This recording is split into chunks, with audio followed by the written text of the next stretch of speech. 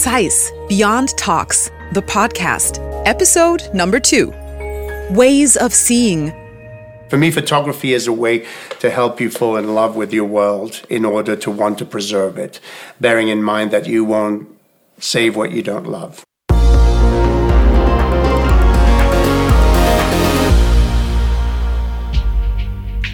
Hello and welcome to the second episode of Zeiss Beyond Talks, the podcast. My name is Yasmin Blair, and in this episode, we talk about the creation and importance of earth-shattering images. We discuss how a Zeiss lens became an important witness to the moon landing and how photographs can help us develop a deeper understanding of the beauty and fragility of our home planet. Two experts, Dr. Vladan Blanik, an expert in optical design, and Sebastian Copeland, a polar explorer, climate analyst, and photographer, help us better understand the technical details and the evocative power of those world-changing images. Whether you were alive at the time or not, you have likely seen the iconic images taken during the moon landings of the 1960s and early 1970s. These images were revolutionary. Until then, people had only speculated what the moon's surface might look like. But now they could see it for the very first time from outer space. Most of the photos taken during the space missions had been scheduled ahead of time. But something unexpected happened during the Apollo 8 mission on December 24, 1968. That morning, 3 astronauts orbited the moon in their spacecraft, photographed the lunar landscape, and looked for suitable landing sites for future missions. The mission commander was preparing to turn the spacecraft to a new orientation when he and his 2 colleagues noticed something unusual. The command module pilot was in the lower equipment bay, observing lunar landmarks. The lunar module pilot was in the right-hand seat. He was looking at the moon through the side window and taking pictures with a Hasselblad still camera fitted with a Zeiss telephoto lens. Another Hasselblad camera with an automatic timer was installed in the commander's window, taking pictures of the moon every 20 seconds. As the spacecraft emerged from the dark side of the moon, the astronauts looked down on the lunar far side, then looked up and noticed the Earth rising above the moon's gray horizon. That was a completely unexpected view. In audio recordings, you can hear the surprise in their voices as the event unfolded and their joy at seeing the Earth from outer space. The command module pilot called out, "Oh my God, look at that picture over there. There's the Earth coming up. Wow, that's pretty. Hey, don't take that, it's not scheduled." Got a color film, Jim? Hand me a roll of color quick. Oh man, that's great. Where is it? Quick. The astronauts scrambled to find a color film to insert into their camera while the spacecraft remained in position. For a moment, they even thought they might have missed their opportunity. Yet, working together as a team, the astronauts managed to quickly set up the camera, frame the image, and click the release button, taking several images with different exposure times. Bill, I got it framed. It's very clear right here. Got it? Take several of them. Here, let me just get the right setting. Hey, calm down, Mama. Oh, I got it right. Oh, that's a beautiful shot. That is how the NASA astronauts managed to take the very first color photograph of the Earth. The photo depicts a small blue planet floating in the darkness of space. Known as Earthrise, it became one of the most frequently reproduced images in the world. It was on the cover of Time magazine and was reproduced on a U.S. postage stamp. Many have said that seeing this photo helped them realize the beauty and fragility of the precious planet that we inhabit. One of the astronauts later said that seeing the Earth from the spacecraft made him realize just how small and insignificant humans are.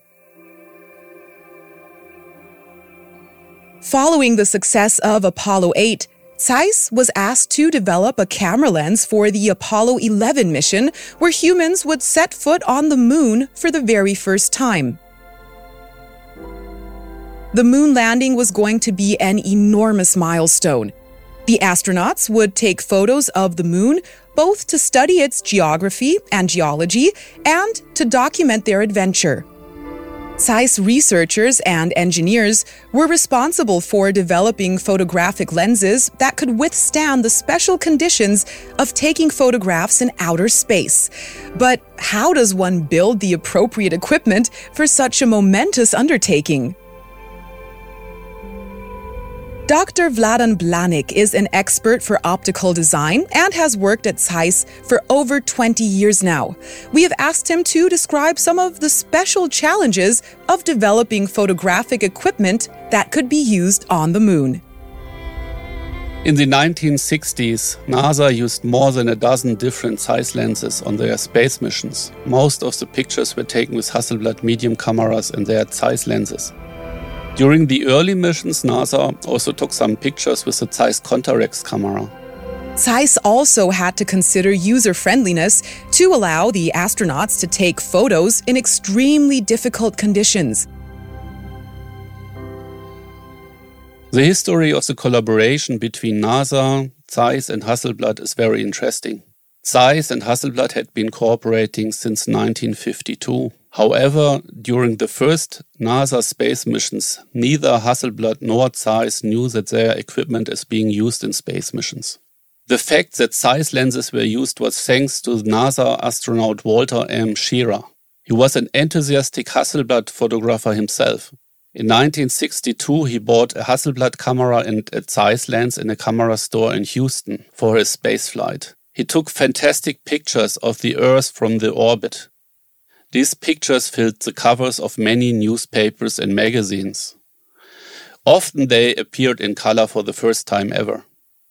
It wasn't until 1966 that the companies Hasselblad and Zeiss found out just by chance that NASA has used their equipment.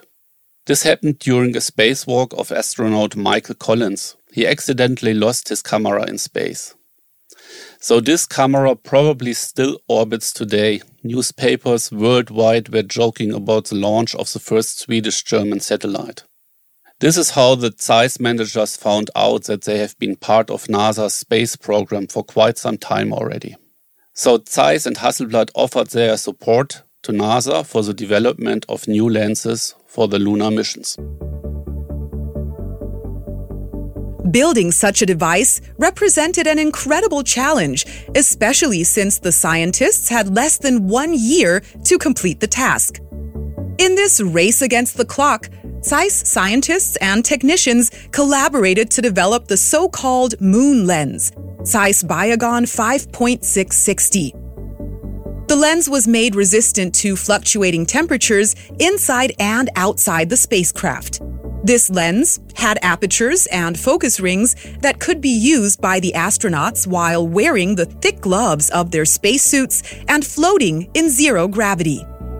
Since the astronauts were not professional photographers, but engineers and pilots, they had to be specially trained how to operate the camera.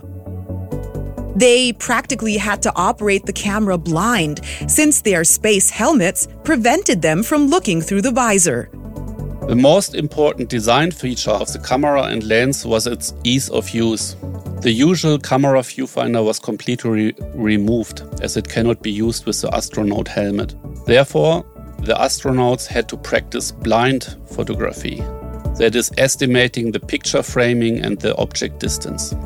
Operating of the lens with bulky space gloves was enabled with special levers for f-stop, exposure time and focus distance ring.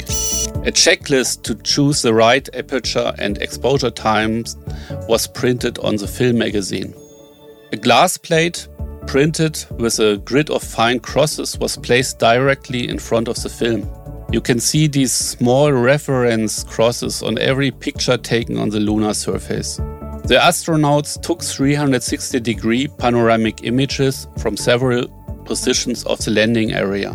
Those were stitched together to create an exact topographical map of the entire landing area.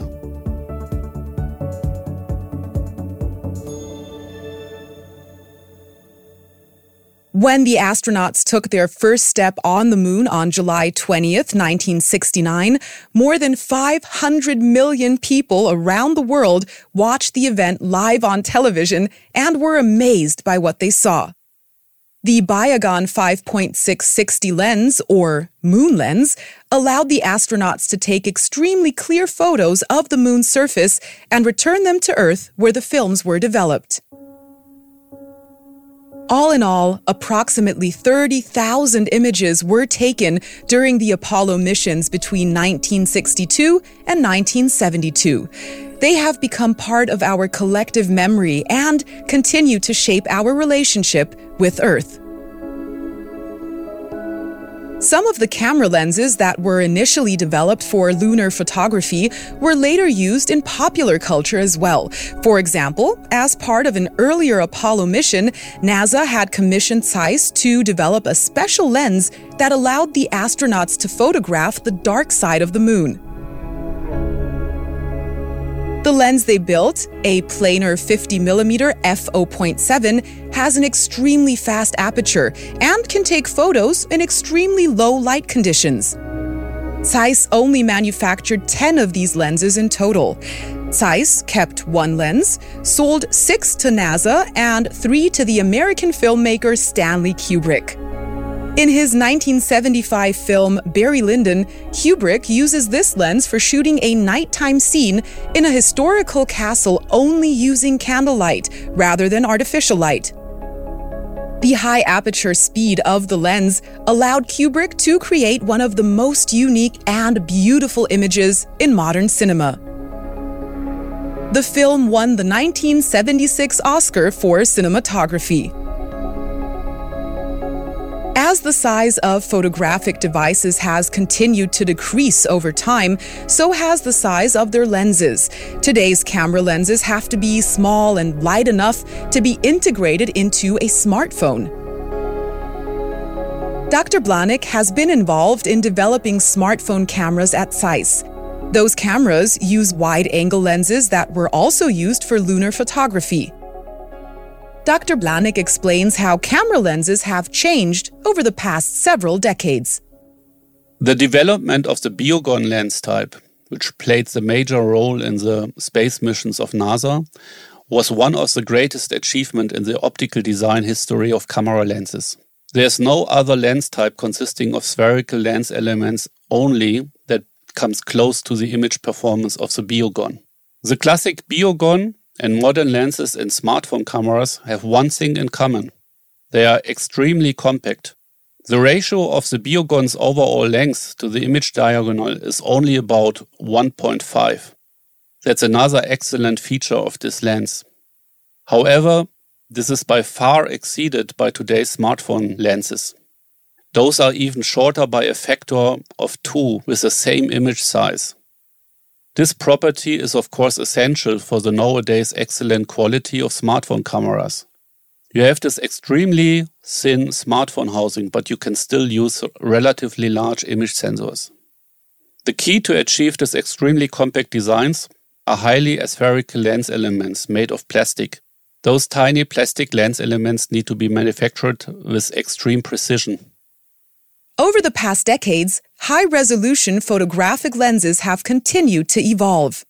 Professional photographers benefit from these developments, as do individuals of all ages and backgrounds around the world. The quality of camera lenses in ordinary smartphones can enable users to create stunning photos without any professional equipment. Dr. Blanik explains. However, the most important improvement for photography is due to digitalization. Digital photography has created endless possibilities because the images are immediately available and transferable and can also be modified, combined and processed. People can now easily take and share photos digitally, allowing others around the world to enjoy their images. Nature and travel photography in particular have the power to render us aware of the beauty of our planet and of its fragility. The first photos taken of the moon and in outer space had an enormous impact on humans. These unique and historical images have allowed us to relate to the Earth and the moon in new ways and have profoundly shaped our thinking about our place in the universe.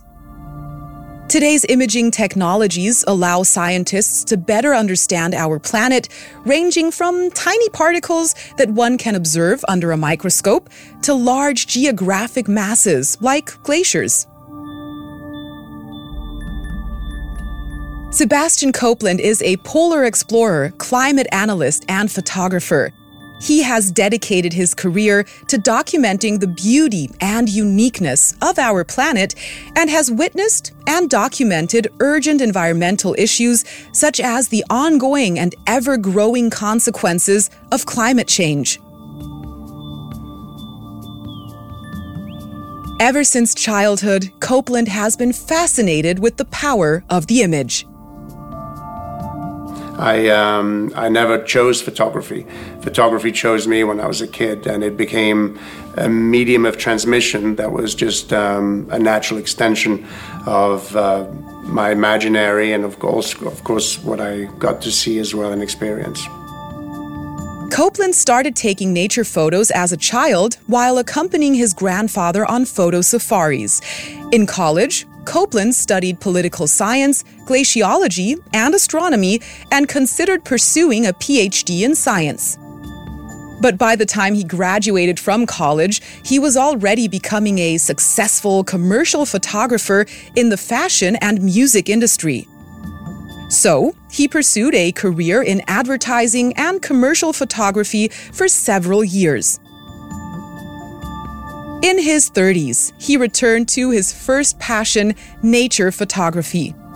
He explains that compared to commercial photography, nature is more about listening, accepting, waiting, and being grateful when it shows up in the way that you were hoping to see it. That experience is very similar to what the astronauts witnessed when they unexpectedly encountered Earthrise. In more than 2 decades as a polar explorer, Copeland has managed to take photographs in extreme weather conditions in the North and South Poles.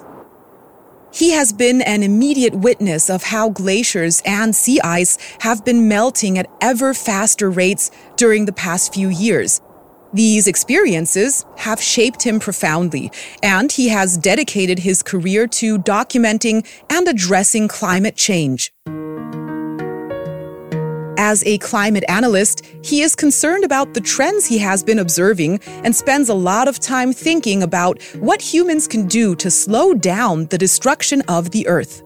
Listen, we're just here temporarily, and our responsibility is to bear in mind all the species that are there concurrently and keeping in mind the future of life.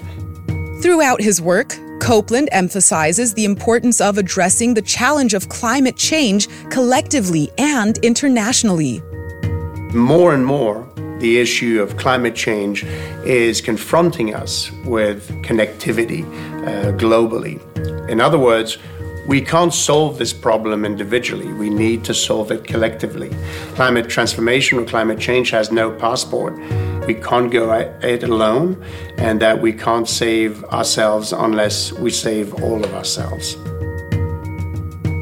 Over the course of his career, Copeland has traveled to and photographed some of the most remote and extreme regions in the world. He has had the pleasure and privilege of observing wildlife and stunning geological formations in the Arctic and Antarctic. Those opportunities and experiences have instilled a deep sense of purpose in him. My soul feels a great sense of responsibility. not in a ostentatious way as I somehow feel like I represent the humankind, but just in terms of recognizing that I could probably make a difference. And so my life's purpose is to effectuate that difference. And I don't necessarily have, the belief that one action has great consequence. But I do have the conviction that a multitude of small actions have great consequences. Copeland worries that we are running out of time to address pressing issues of climate change and inequality. He stresses the importance of changing our behavior in order to develop a more harmonious relationship with the environment. Copeland points out that change is incremental and that every single one of us can make a difference. It is this perspective that allows him to remain cautiously optimistic.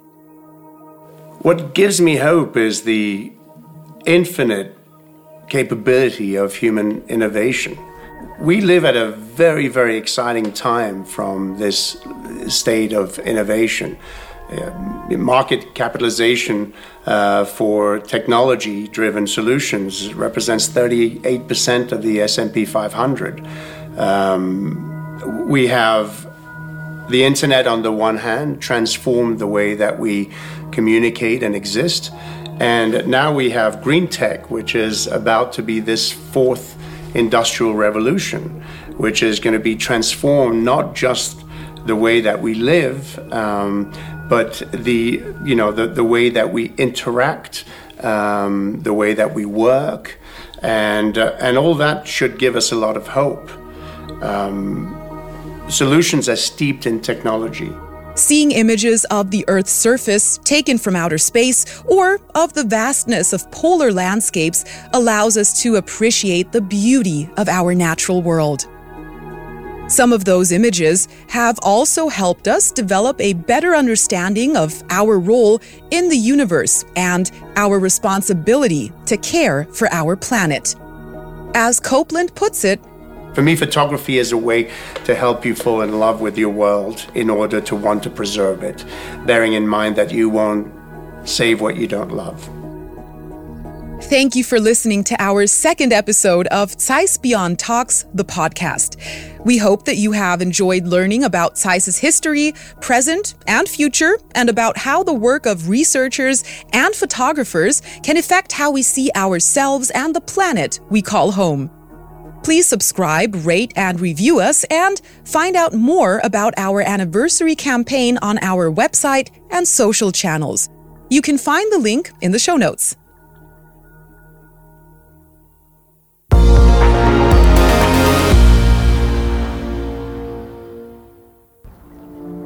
This was the second episode of Zeiss Beyond Talks, the podcast, by the agency Wild Style Network in collaboration with Schönlein Media for the Zeiss Group.